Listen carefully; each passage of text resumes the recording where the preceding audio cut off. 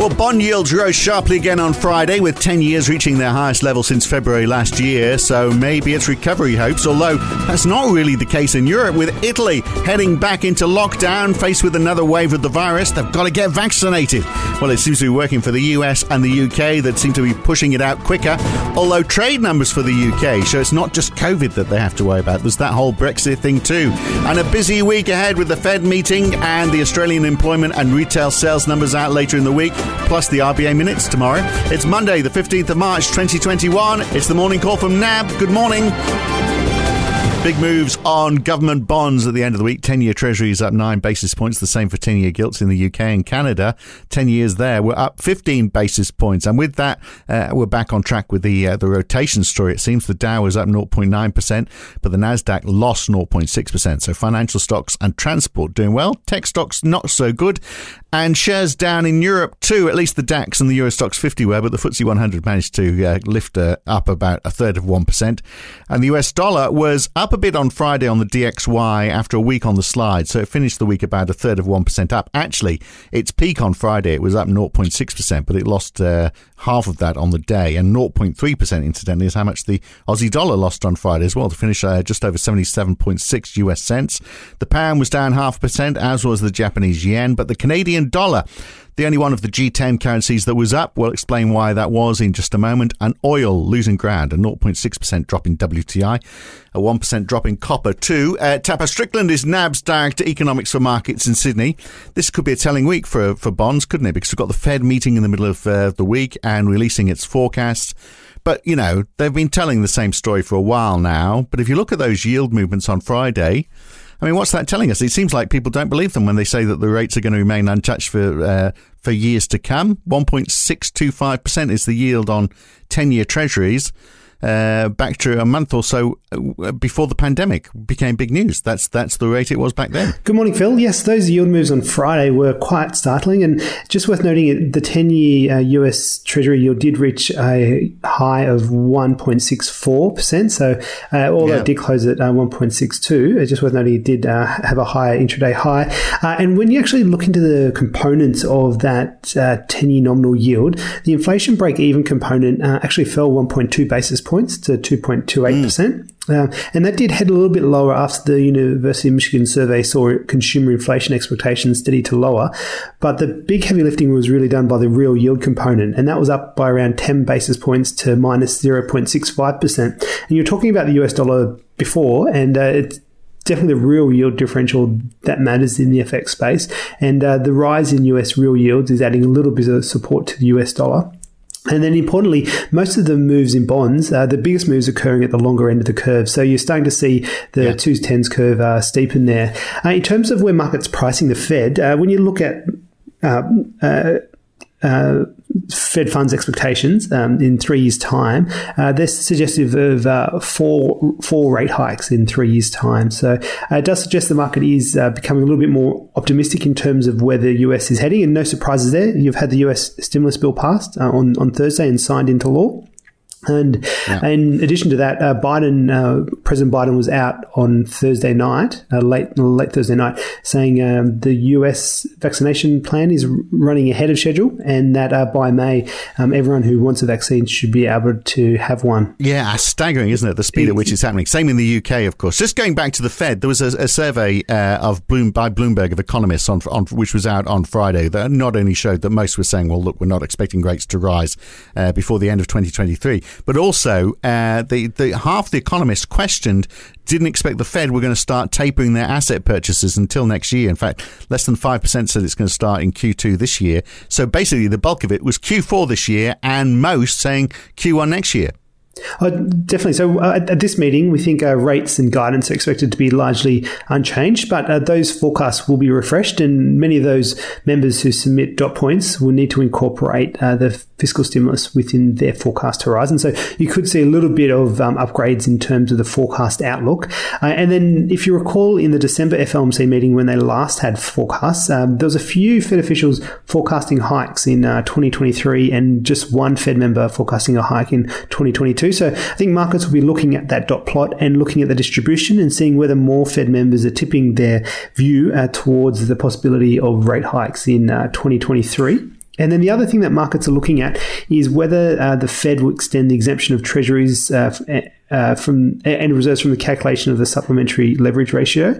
And that, during the pandemic, allowed banks to have more flexibility to use their balance sheets for activities such as lending.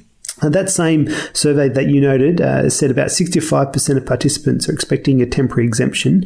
If we didn't get one, then it's possible that you do get a move higher in yields on the back of that as well. And finally, just quickly on your points on QE, just worth noting that the RBA has been saying that their QE program is somewhat tied to what is happening internationally, particularly the Fed. And in that respect, if the Fed is going to be continuing QE at the current amount until Q1 2022 and only tapering thereafter. And the Bloomberg survey also said they expect the Fed to cease purchases in the first half of 2023.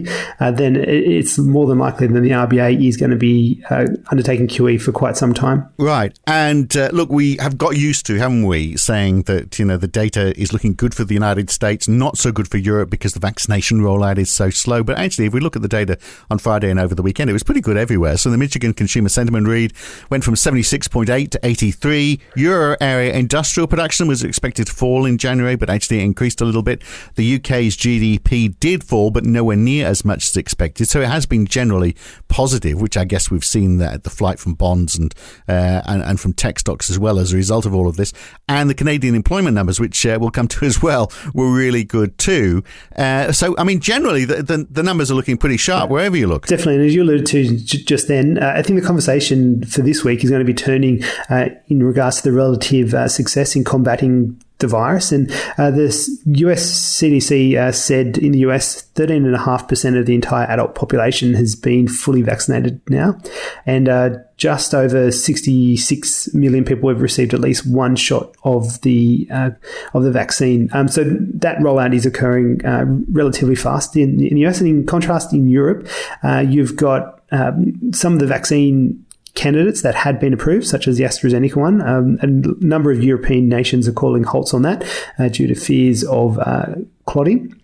And then the other one is the number of virus cases is starting to increase in Germany and has been increasing in Italy for some time. And Italy is 27,000 cases in Italy on Saturday, the highest since November. So take your pick. Well, there's been a few cases of clotting, 27,000 cases per day now of people contracting the virus. They seem to have got it out of proportion a little bit, don't they? Well, it does seem like that, but obviously everyone is very cautious just given it's a very new vaccine. I think there were 30 cases of clotting and 5 million vaccine doses of the AstraZeneca issued. So they're taking a very conservative approach, no doubt, but it's just important to know that Italy goes into lockdown from Monday and will persist to at least the Easter weekend. And it could have political repercussions as well, because over the weekend, Angela Merkel's CDU party, there was they had regional elections in two regions before, of course, they've got the parliamentary elections in September. And the exit polls look like the CDU party has really taken a beating out of this. And a YouGov poll on Friday as well, showing the vast majority of people not impressed by the way the government has been handling the virus. So there's political flow on from all of this. Definitely. And the other thing is the reason why we're seeing virus upsurge. It does seem like a number of countries have eased restrictions, given that the number of virus cases were heading down ahead of a greater proportion of their population being vaccinated. And you're seeing that trend also occurring in some parts of the US, where a lot of, say, you would have to say the Republican states are very eager to lift some of those coronavirus restrictions, even though the vaccine rollout is progressing better than expected. You'd probably want to have a greater share of vaccination numbers there. And there's a number of observers saying whether the US will follow Europe in this third or fourth wave of the virus. So that's something to watch out for in the next couple of weeks. But for risk markets, I think they can still price the other side of this recovery, just given it's more about a matter of timing in terms of vaccines. Yeah. Now, those, I did say we'd talk about Canada.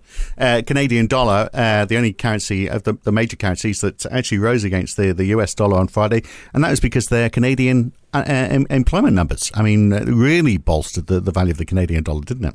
Oh, yes. Those employment prints were absolutely shot the lights out. Plus 259,000 versus 75,000 expected.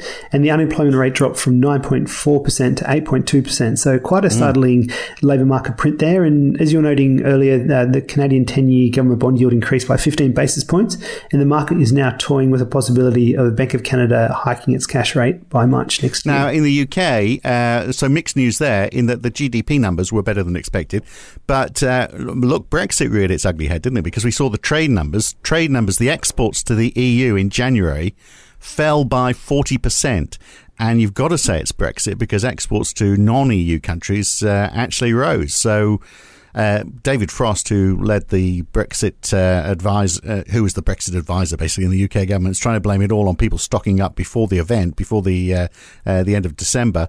But let's see what happens in February. But this is we'd be talking a lot about this, wouldn't we, if we didn't have a virus going on at the moment? Very much so. And just worth noting the relative performance between the UK and the EU. If you go back to the vaccine rollouts, the UK is continuing to roll out its vaccine quite a lot. So I don't think the market is paying too much attention to the kind of trade headlines that are coming out and more focused on the reopening story. So this week we get, well, as well as the FOMC, we also have the Bank of England. We get Australian employment numbers. We get retail sales later in the week as well. And the RBA minutes today. We've also got Philip Lowe is going to be talking as well, but he's only talking for 15 minutes, isn't he? So we shouldn't get too excited about that.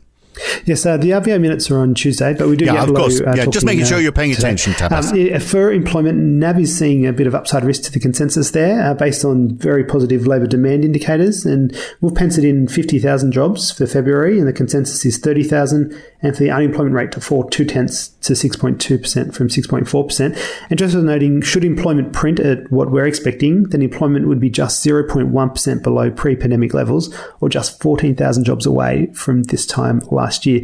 And that would be a startling turnaround in terms of the labour market. We'll continue to see markets pricing in the chances of the RBA lifting rates before their guidance. And what's your take for this week then? Do you think that we will see yields continue to rise? And also, equities, we keep on seeing that cyclical rotation, and then it seems to rotate back again. Is it going to continue the way it is now? Are we going to see tech stocks easing off and some more of those cyclical stocks starting to gain some ground again? Well, it's interesting with regards to that. If you look over the past month, energy stocks are up nearly 20%. Financial stocks are up 10%. Industrials are up 7%. And the S&P 500 technology sector is down 5.4%. So you'd have to say, although there has been the intraday ups and downs, the overall cyclical rotation story is definitely there. And I think that will continue to play out. As for the Fed, and I think that will be the major driver of yields this week. And it's unlikely Powell will push back too hard on the way yields are going. Just given equity markets haven't really quivered in the wake of higher yields, financial conditions in the US haven't really tightened up by all that much. And quickly before we go, some numbers out of China as well today. Yes, that's right. We get the monthly activity numbers for retail sales, fixed asset investment and industrial production. And we're likely to see some eye-popping growth numbers there, just given the base effects, given the pandemic hit in the January-February period this time last year. Right. Well, eye-popping for you. I'm not sure it'll be eye-popping for everybody, but if it makes you happy, Tapas. We'll catch you again very soon. Thanks for coming on. Cheers.